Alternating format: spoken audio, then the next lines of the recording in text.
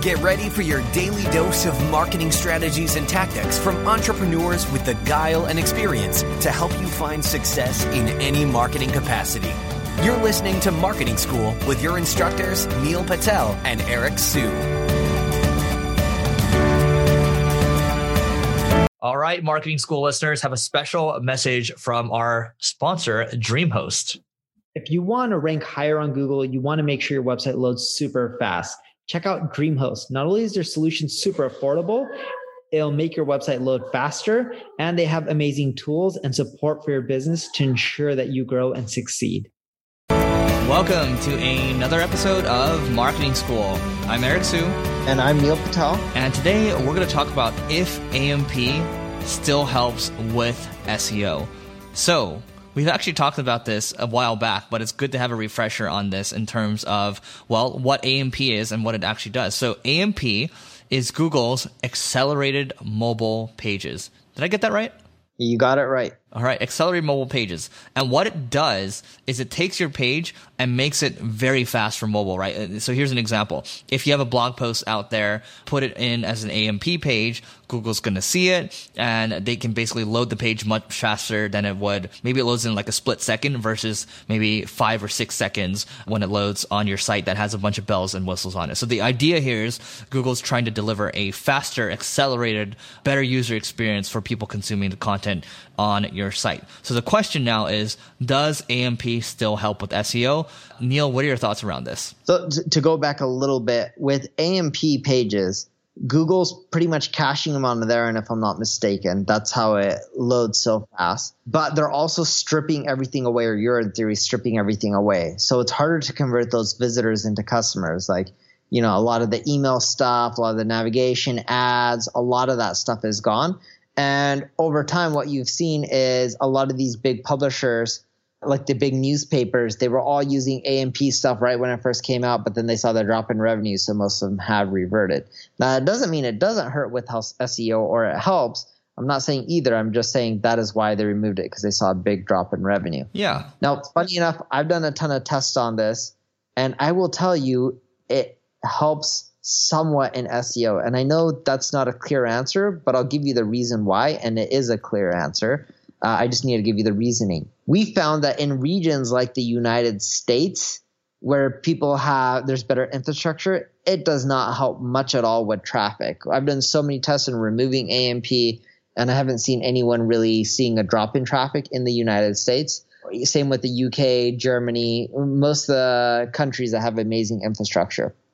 Now, in places like Latin America, like Brazil, when we turn on AMP pages, it ranges, but sometimes you see anywhere from like a 10, 15, 20% increase in traffic, sometimes a bit more, from your mobile traffic. So whatever your mobile search traffic was, you typically do see an increase if your traffic sources are from these regions. Now, it doesn't mean you should or you shouldn't do AMP. More so, it has to be a business case. A, is going to really hurt your revenue? And B, are you going after traffic from a lot of these regions that don't have amazing infrastructure? Because if you are, for those regions, AMP does help. Yeah, well, let's talk about the business perspective from real quick. So SEO wise, I mean, it's kind of like, you know, there's no, at least from my side, there's no definitive answer quite yet. What I will say is it has increased our bounce rate significantly. We're talking about, I think, 58% or so. It jumped 58%. And also at the same time, our conversion rates, obviously because we don't have all the bells and whistles around, you know, exit pop-ups and things like that, our email conversion rate has gone down, right? So if emails are important to your business and they drive revenue and there's a value tied to each email subscriber that you have, it does actually, well, from what we've seen in our test, it does kind of hurt from that perspective.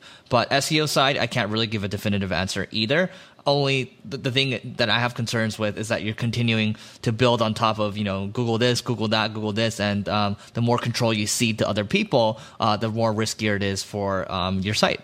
Yeah, so again, as Eric and I mentioned, business case, I like it because I don't try to monetize as much, so I'm just going after traffic, so I use it.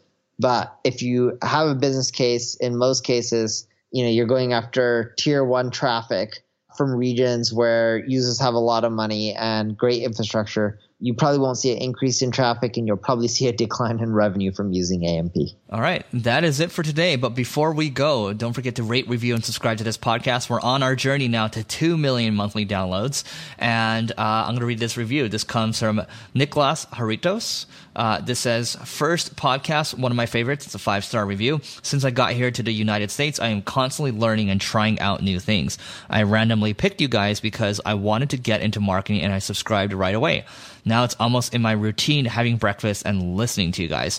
Sometimes it's a bit too short, but still high valuable content. Can't wait to get to the live event in downtown LA. Speaking of the live event in downtown LA, thank you for that, Nicholas.